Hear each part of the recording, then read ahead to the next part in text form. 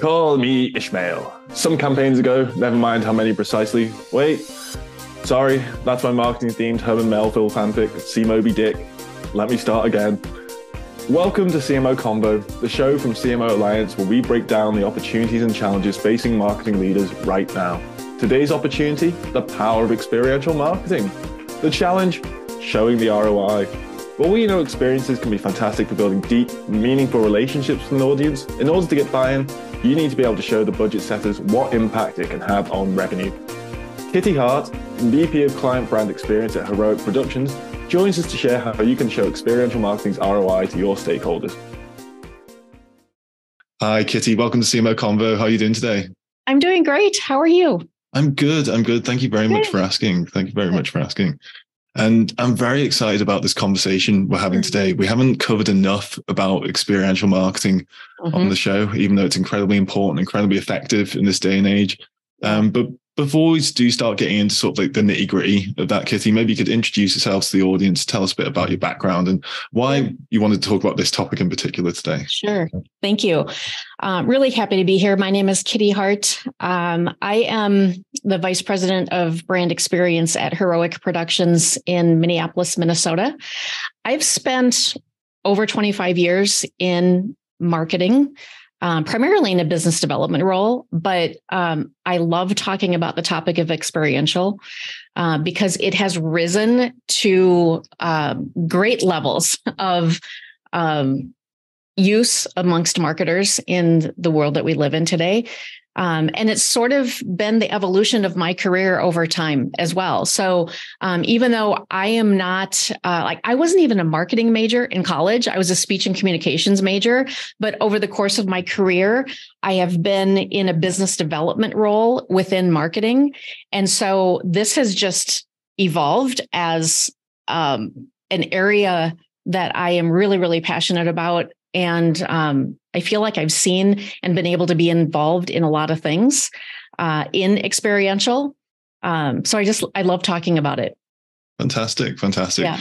And it's good that you mentioned sort of how broad experiential marketing is now, because that is what I want to talk about next. Maybe it's like a ground level, like how are we defining experiential marketing? Because I think for most people, when they think of it, they think of out of home marketing activations, but I feel like in this digital world now that line's blurring a bit. Like how are we defining experiential marketing now?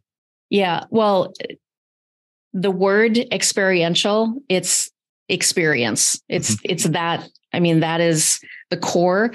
It is, and so experiential is basically when you are bringing someone into an experience, and oftentimes it is a physical experience in some way. So we've got, marketing in general, we've got this overarching umbrella. And then there are so many different types of marketing, obviously. And experiential is when you bring someone into an experience. And I will even say that if you think about it this way, if you can immerse that person in as many of the senses as possible, that's when you have the greatest opportunity to create an impression. So experiential, in my view, is defined by events, experiences, and interactions that will create a lasting emotional connection between a brand and its audience. Definitely. But I just want to iterate again. I think like the idea of someone having to leave the house to go for these experiences, I think is gone now with the advent of VR and sort of like digital concerts and stuff like that. I think Fortnite's probably one of the most powerful marketing platforms in the world at the moment for experiential marketing. So yeah, I think the line's blurring between this idea that someone's got to go to like a big conference to have an experience, or that someone's got to go to a shopping mall for if you're in the sort of the B2C space. Like it can be in someone's home. Yes, absolutely. That is very true. It's changing very quickly. And I always like to remind people that experiential marketing isn't new. In fact, the early practices of experiential showed up in the late 1800s. And some of the very first examples were at the Chicago World's Fair. And they were brands like Wrigley and Cracker Jack and Aunt Jemima. And they saw this opportunity to be amongst their prime consumers. I don't like using the word consumer, or consumers are people, whether it's a B2B or a B2C situation. But they're like, here's our audience. These are the people that we want to buy our product.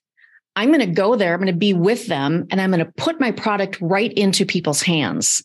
And so those were the earliest examples of experiential. And now look where we are today. And you're right. The future now is in this digital space. So when I say put people into an experience, it doesn't have to be in this physical experience. It can be in the digital space as well. Definitely. But either way, sticking to sort of like the theme of the episode, both of those things sound quite expensive, whether it's a physical experience or a digital experience. And measuring the return on investment, or even to be able to predict the return on investment, is going to be very important to be able to get buy-in on those kinds of activities. But before we do start talking about sort of like how to get return on investment, let's talk a bit more about sort of the arguments that can be used to make the case for experiential marketing in the first place. Like, what are the main benefits you feel to it? Like, what can a CMO take to their CFO or their CEO to really sell the benefit of an experiential marketing experience? Yeah, well, it's different. It's different for B2C and B2B. So I think it's important to acknowledge that, first of all. A B2C experiential marketing example is going to have a much shorter time to a sale. Those situations are, you're going to do a pop-up at Target, or you're going to do your state fair is a really good example of an experiential marketing activity where it is B2C. And in that situation, you're going to see a lift in sales. In those moments, in those experiences, you are looking to have people buy your product immediately.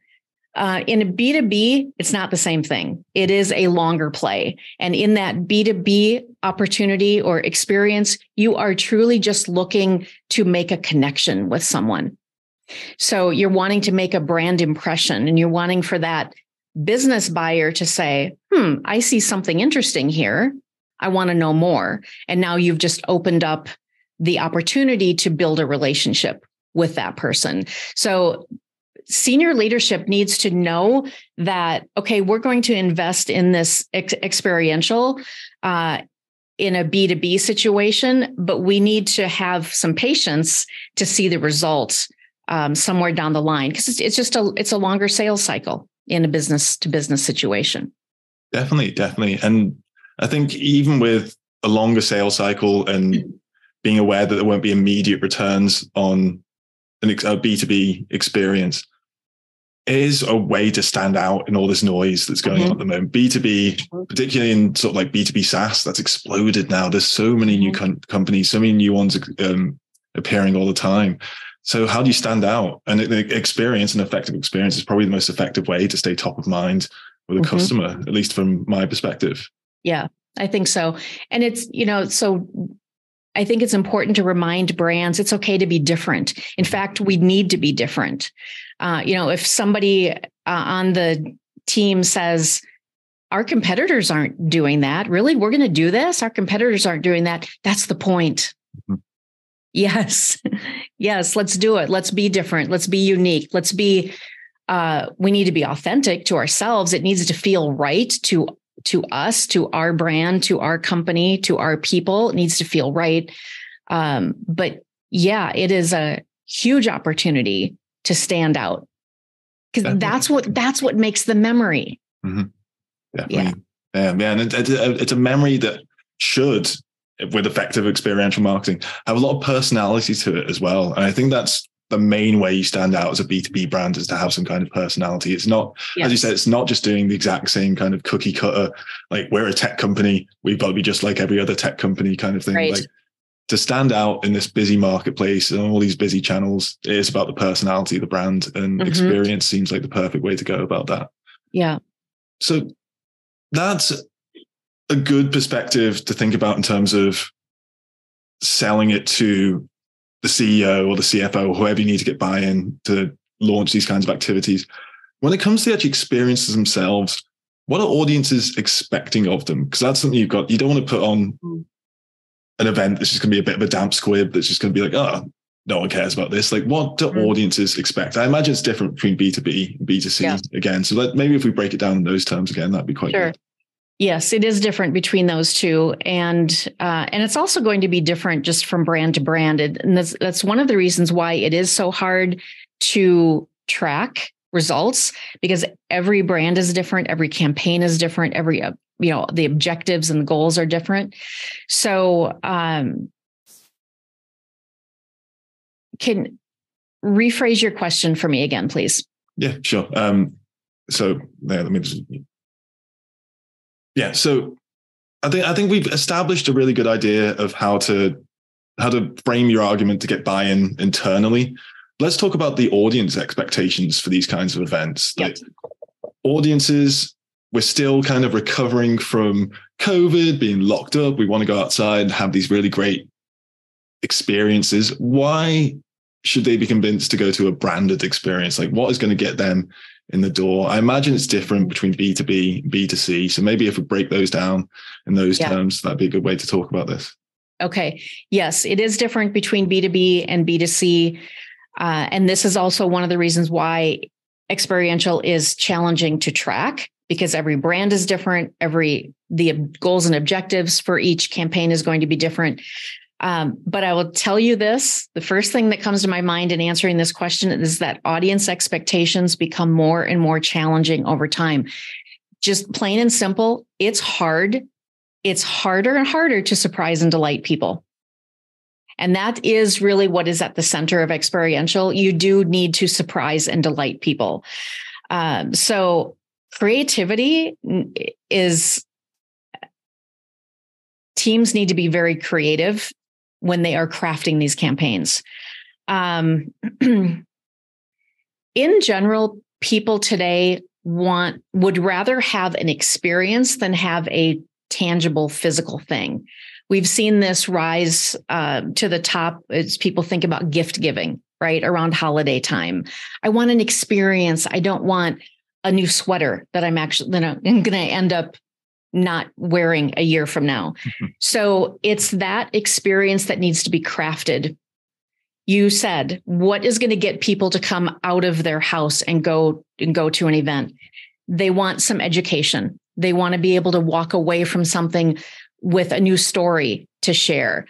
People like to be able to try things for the first time and then say, hey, you guys, I just tried this amazing new product. Or this amazing new service. I want to tell you about it now. So people generally want to share. They want to feel like they're now a new expert in something, and then they want to share that with other people. Those are some of the things that I feel like I'm seeing sort of rise to the top, and they're the things that get people out to go to experience something. It's something brand new. They want to be on the leading edge of trying something new. Of course, people always want to go home with a little something. So if it is something that they're going to buy, giving them a little perk, you're a VIP, you're getting a discount on this or something like that.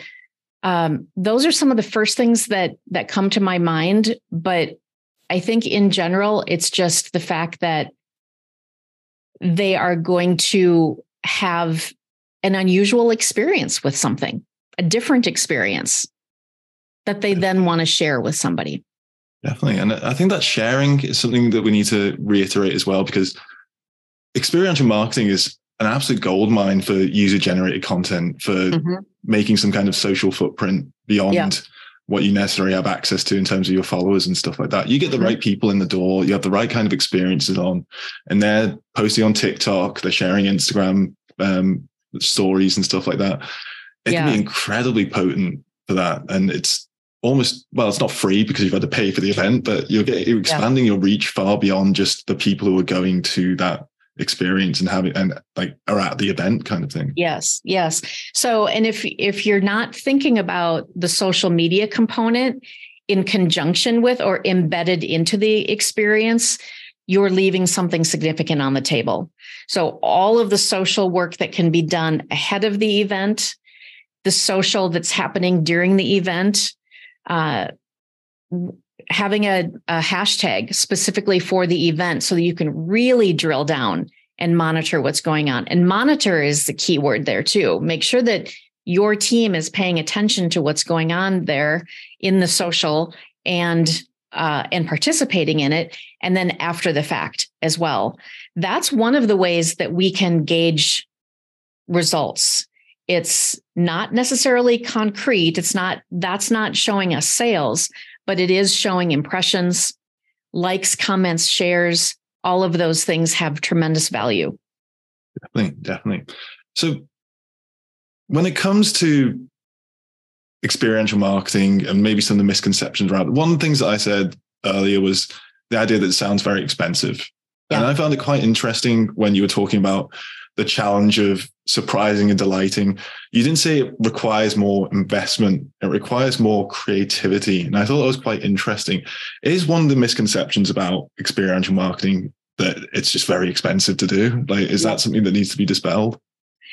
Yes. That perception of expense, I think, aligns with this misconception that it's only for big brands. Mm-hmm. It's all relative.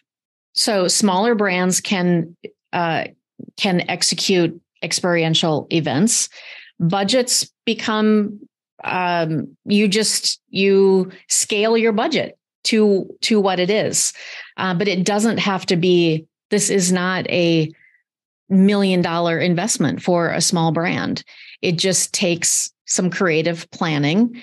And actually those smaller events, they may look small and they can have a huge impact, and primarily because of that social media component. So here's an example. This is a very public example that now, granted, I'm going to use a big brand, but stay with me here. So several years ago, when Uber was getting off the ground, and Uber has been such an amazing brand to watch over time. I mean, such a disruptive brand. And so one of the things that they did, they created a VIP dining experience. And this was in New York. And so in relation, right, to Uber, this was a very small brand experience. They created an Uber bus isn't the right word, but it was a beautifully branded Uber vehicle. And they reached out to I can't remember now what the term is that they use, but they have a number of Uber users who are like at the very top. They're using Uber every day. They're the big users. And so they invited them to this experience. And so they came onto this Uber vehicle, and within the experience, they had a celebrity chef, and she was actually creating a dinner inside this little bus. And then they traveled around New York. And so this experience only involved like 12 people. And I wish I had the metric on this, but the number of social impressions that came out of that because of those 12 people that were in the experience, it was huge. So you can create an event that's very intimate, but if you have the right people in there with the ability to create that social buzz, it can be exponential. Definitely. I think that intimate kind of nature of the event as well is going to have more of an impact than maybe doing some big mass market thing, like having like a Beyonce concert or something. I mean, I wouldn't mind a brand experience where someone invited me to a Beyonce concert, but that's by the by. Having these smaller scale things where you do be quite selective, almost invitation only, can be very, very important for the brand. It allows you to sort of cater.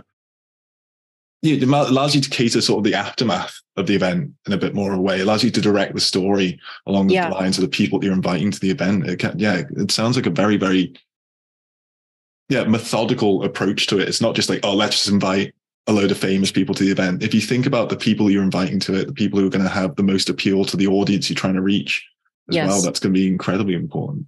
Yeah. So we've talked a little bit about about the fact that it is difficult to show the ROI of experiential marketing. Let's sort of go into some of the other main difficulties that come with it. Like, obviously, attribution is going to be a difficult one. Let's talk about some of the others that come up quite frequently.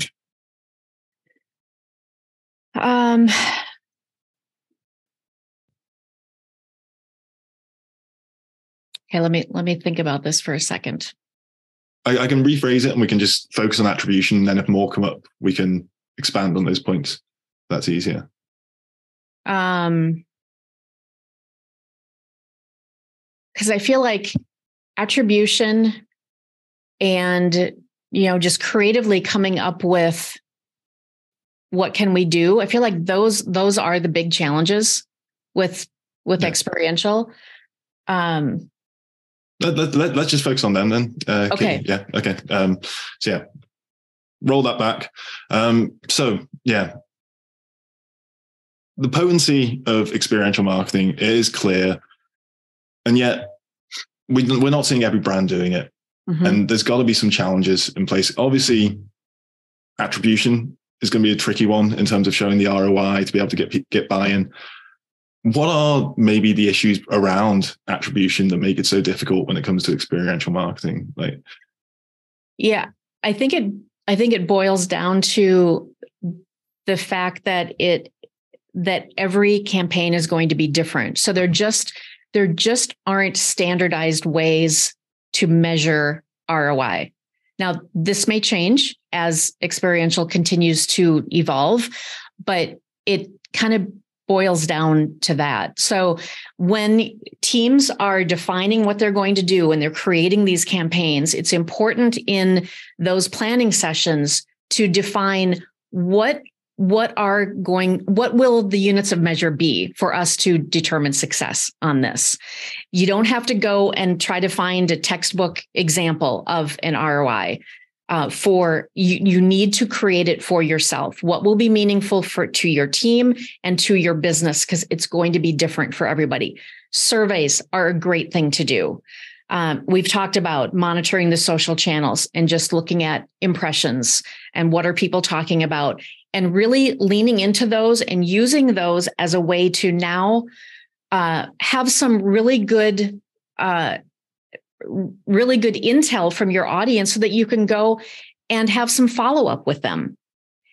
So don't necessarily expect that there's going to be an immediate response, but know that this is the beginning of a relationship that you're building with people who you have just brought into this experience.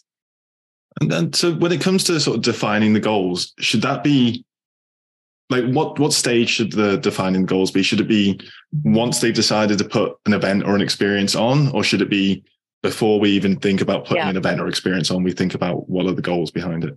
I think it needs to begin with what challenge are we trying to solve here? So are we launching a new product? Are our sales down? Those are two very different things. So when we go into it knowing why we feel we need to create an experiential campaign, that's first. Then we're going to say, okay, well, let's just start to brainstorm. What would be some ways that we could approach this?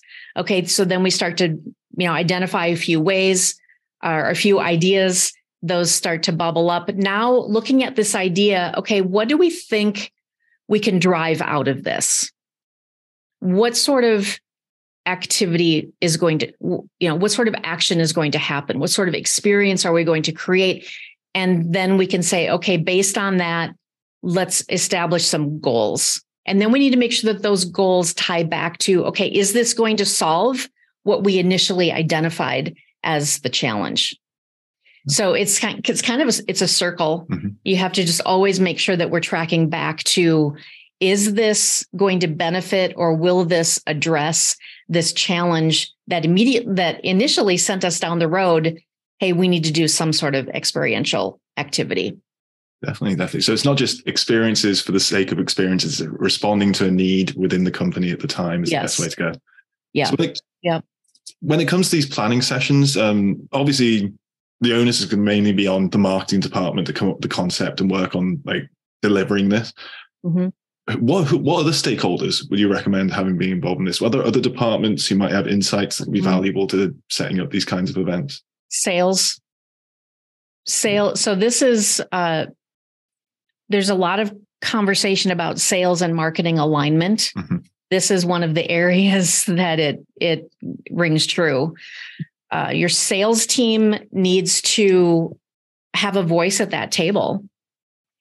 And, this could be a whole separate podcast conversation around the alignment of sales and marketing and the importance of that today, because the fact of the matter is that the way people buy today has changed. And so if we haven't changed the way we sell, we're not going to be effective in our sales. So sales needs to be at the table, marketing, executive leadership, our CFO needs to be at the table as well. And so that everybody understands why we're doing this and what the expected outcomes are. And honestly, if you can, when marketing and sales come together and they're creating revenue out of these things, that CFO is going to be your best friend. So that's why bring them to the table, bring them into the conversation, and they no longer become the anti-marketing department. That's going to be music to many CMOs' ears, right? Yes. There, Kitty. Yeah, and I think as well, sales they can bring a lot to the table because they're the ones speaking to the customers every day. They know the pain points. They know the customers as well. They might have good insights about the type of events they're most likely to respond to, or what type of customers they should be inviting to these types of events as well. So it's not just about sales marketing sitting down and saying, how are we going to sell the most at these events? It's let's get some insights from sales. Let's get some ideas to actually build out the core concept around the experience. Yeah. Sales should be able to answer the question, what are the pain points right now? What are the questions that you get from your customers? And I want to make sure that we point out here that we're talking business to business and business to consumer. So many of these things apply to both types of marketing. Definitely. And I think especially in sort of the e-commerce world as well, like we talked about the way people buy has changed, the way people make considerations about products has changed, and things have changed in B2B, things have changed in B2C as well. I think buying cycles have maybe gotten a bit longer. People do want to consider a bit more. They go online, do user reviews and stuff like that. Yeah. So an event can be just as much a start of a conversation about that process for a B2C customer as much as a B2B customer. So some good examples of B2B. So let's just be really specific then, because sometimes people can say, well, give me an example of a B2B experiential. Well, it's a conference. It's a trade show. It's a corporate event.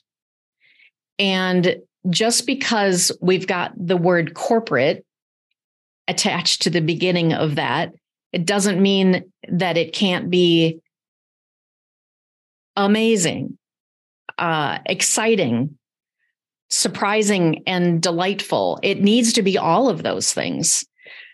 So, trade shows, I think sometimes trade shows get a bad rap. They do. They really do. Yeah. And it's unfortunate. There are, I think, a number of reasons why, but trade show marketing is a really effective way to present your company, present your services, your products, and start a relationship with someone, start a relationship with a new business buyer. Yes, they're expensive. Yes, you got to have a booth. You got to have, all of these things, but they are incredibly effective. Definitely. And speaking as someone who's attended trade shows, my usual system was pick out the ones that I really wanted to go to because I knew they had something for me. Then go to the ones where I could get the most swag, get a tote bag, get some pens, that kind of thing. And then it was go looking for ones that were interesting booths, like interesting experiences that I could do with the rest of my time there. I think there are a lot of people who follow that same pattern when they go to trade shows or go to like big corporate events like that. Yes. At the end of the day, you reach the point where you've got everything you think you need out of the conference or the event.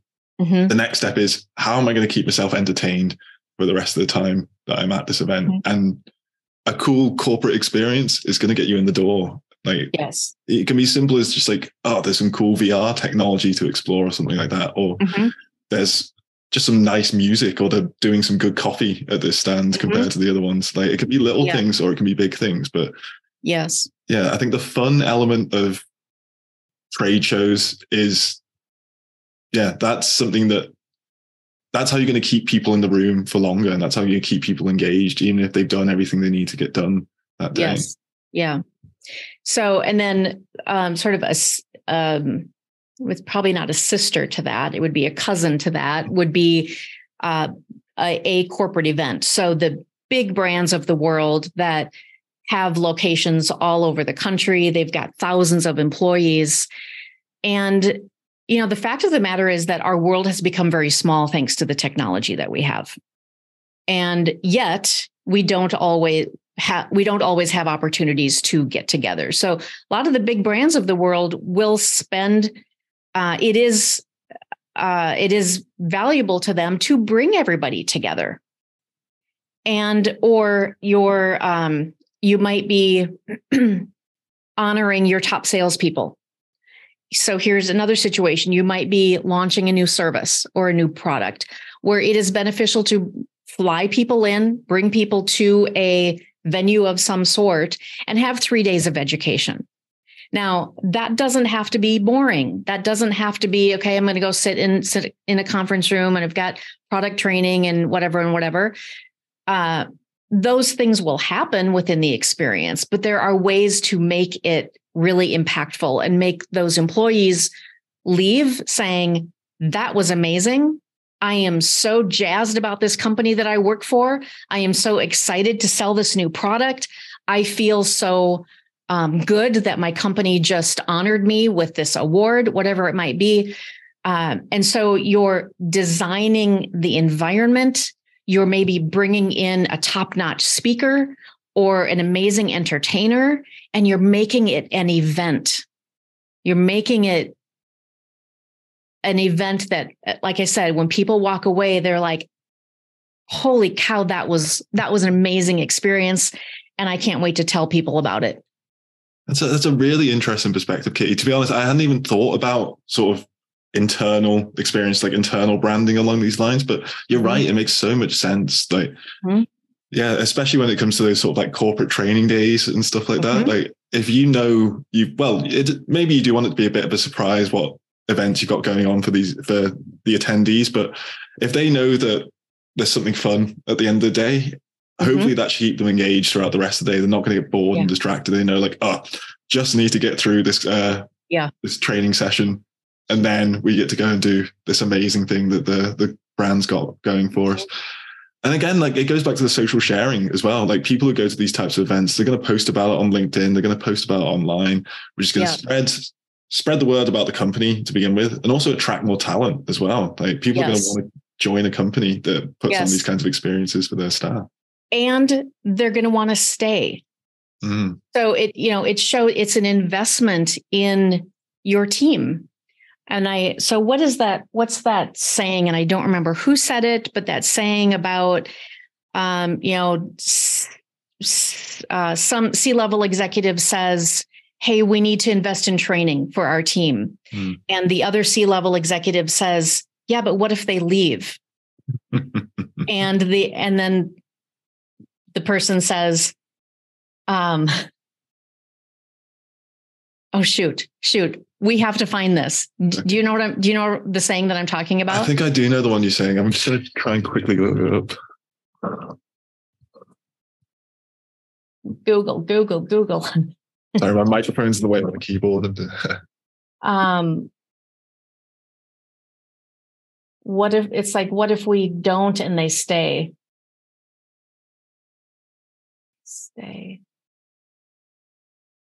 I think I've got it. Yeah. Just found a LinkedIn post. Okay. It's Richard Branson who said it as well. So that's a good name to drop in there. Train people well enough so they can lead, treat them well enough so they don't. Oh no, wait, that's not the exact anecdote we're looking for. I have it here. It's W. Edwards Deming, I think is the one. Yeah. What if I train them and they leave? What if you don't and they stay? Yeah. Yeah. Okay. So can I backtrack and say that? I think you just backtrack to that. It goes back to that Okay. saying or that quote from yada yada yada, and then that should be fine. Okay. These corporate events show and demonstrate an investment in your team. So if you think about that famous quote, it pops up on LinkedIn every once in a while, conversation between CFO and CEO. The CFO asks, what happens if we invest in developing our people and then they leave us? And the CEO says, what happens if we don't and they stay? That's it. So for corporate leaders who are looking at the big corporate events and they're saying, dang, these are expensive. Why do we do this again? That's why we do it. It's an investment. It's an investment in our team. There's huge ROI in that.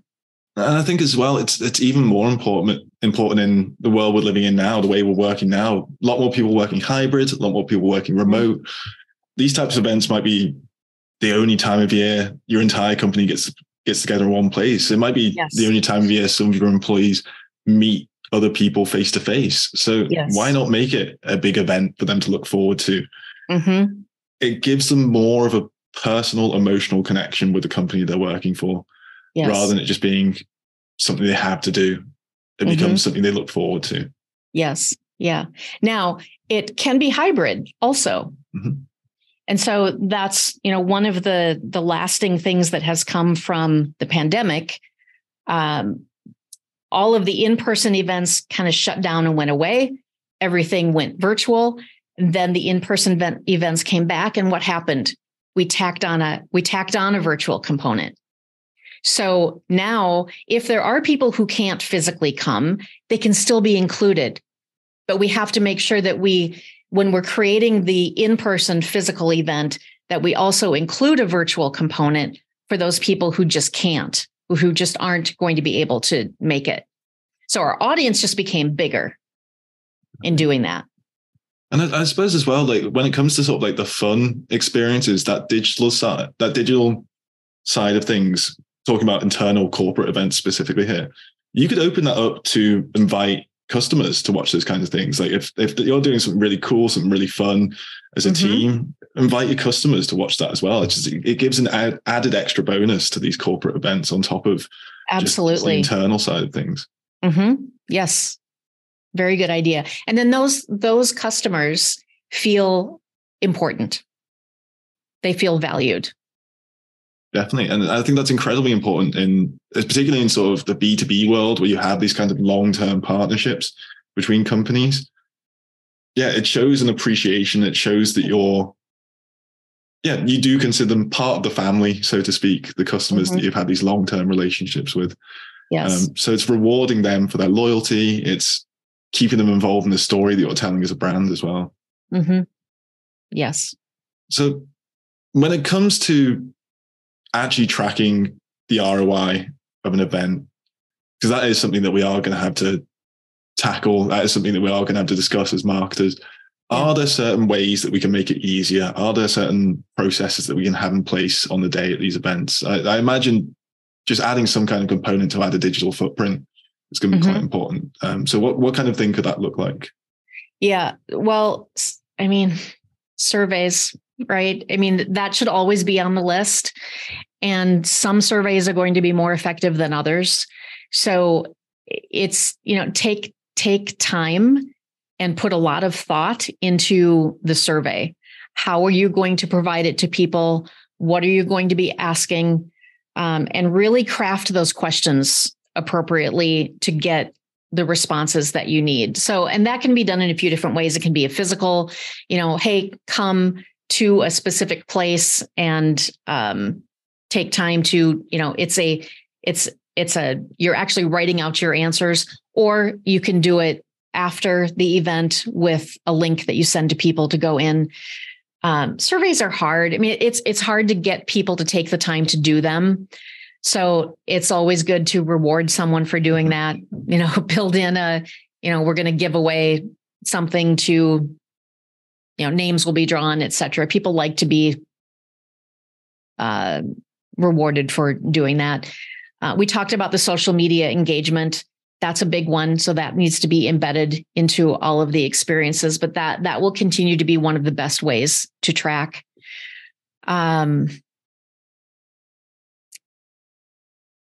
If it is a trade show, if it is a corporate event, monitor participation. You're actually how many people came, how many people showed up. That's going to show effectiveness of anything that you did prior leading up to it. How many people physically came into the experience, and then collect contact information from them when they are there, so that then you have some follow-up opportunities. Again, it's all about you're starting the relationship in this situation. You're starting to build trust between the brand and the person.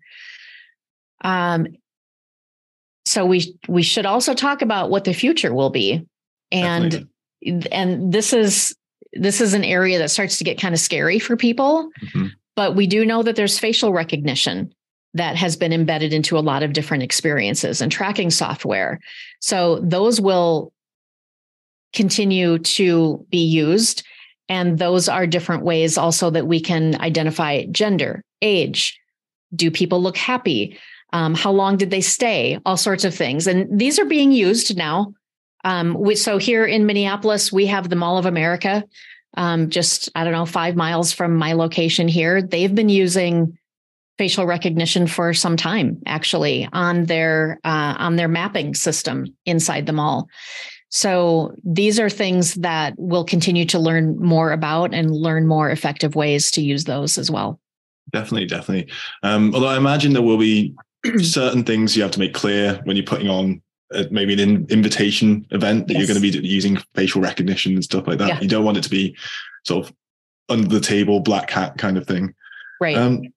I imagine even with the advances in facial recognition, maybe using some kind of AI software to keep track of people within events and stuff like that as well. Yes. You're going to need some kind of effective CRM system to keep track of this as well, which again means coordinating with sales. So coordinating with sales after the event and post the event is going to be very important in measuring the ROI.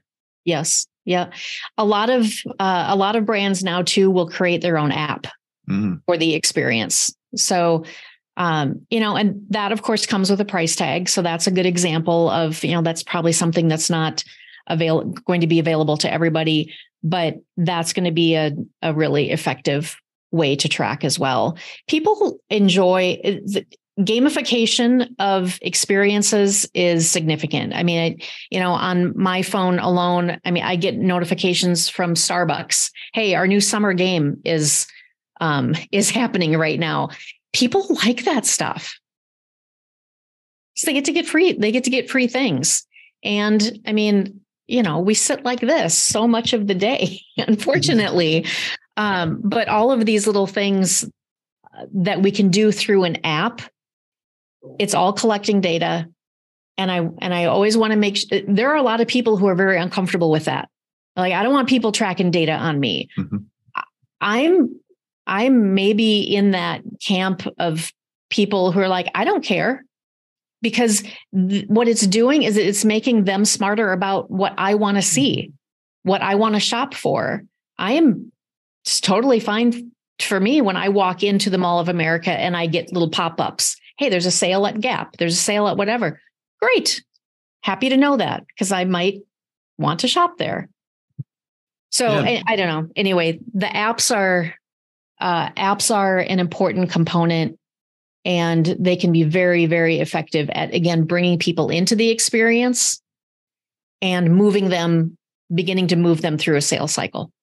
I think just a simple QR code can do the job for me at events and stuff like that. And I'm at the point now, if I see a QR code somewhere, unless I'm in an absolute hurry, I will scan that. If it's on TV, if it's on the street or something, which probably opens me up to a lot of potential cybersecurity stuff. But I love getting my phone out and scanning the QR code. Yeah. I'm glad they're back. That's one of the few bright spots of the pandemic, I think, was bringing the QR code back. And I think other people are the same as well. It can be quite fun, the journey that you can go on just by going on a QR code. And I think that can be a fun part of experiences. So, and I think it's really important to note that pre-pandemic, people were questioning the QR code for a long time. Yeah. Like, I haven't really seen the right application yet. I don't get it. Yeah. Those aren't going to be around for very long.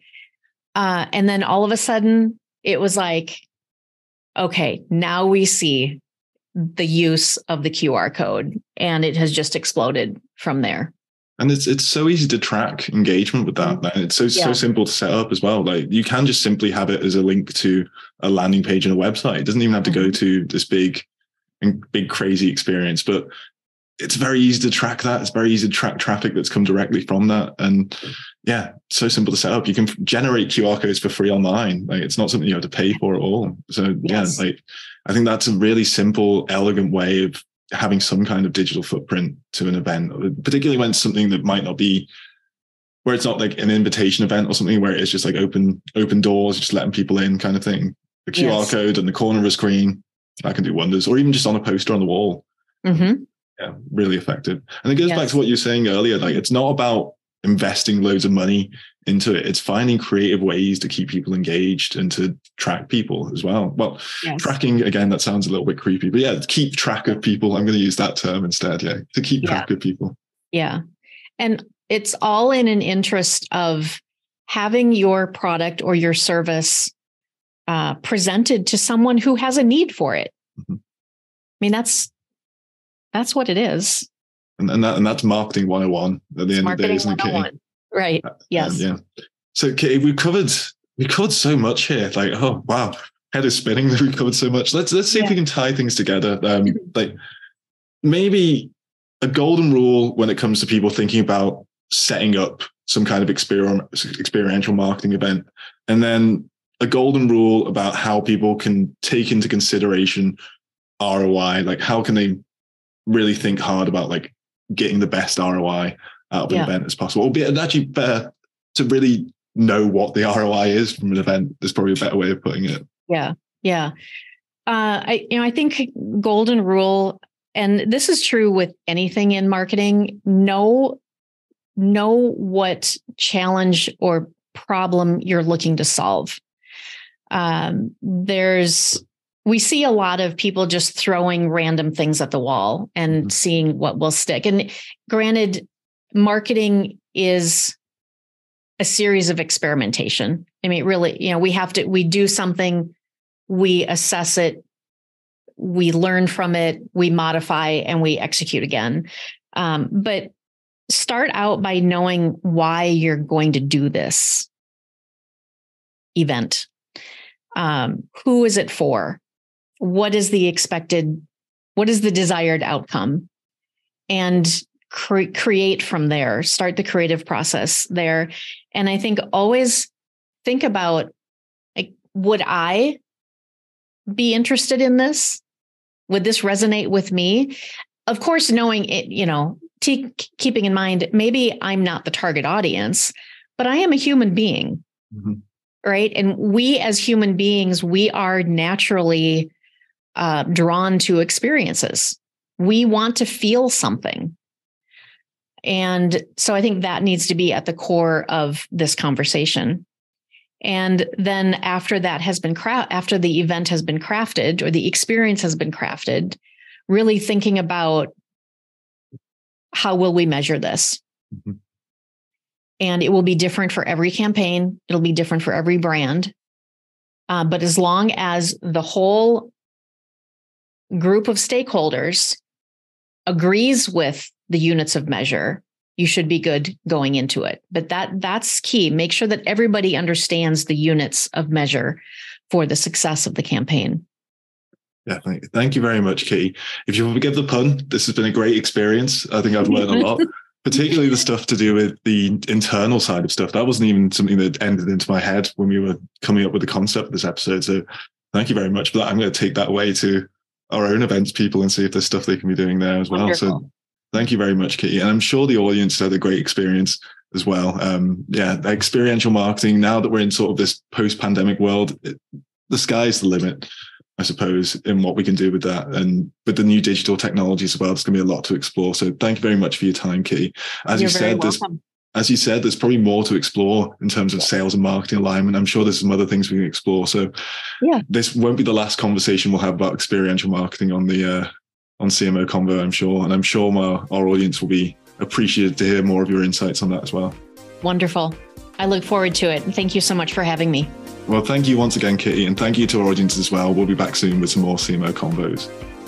Like what you heard from this CMO Convo? Make sure you hit that subscribe button and leave a rating so the whole world knows how great it was.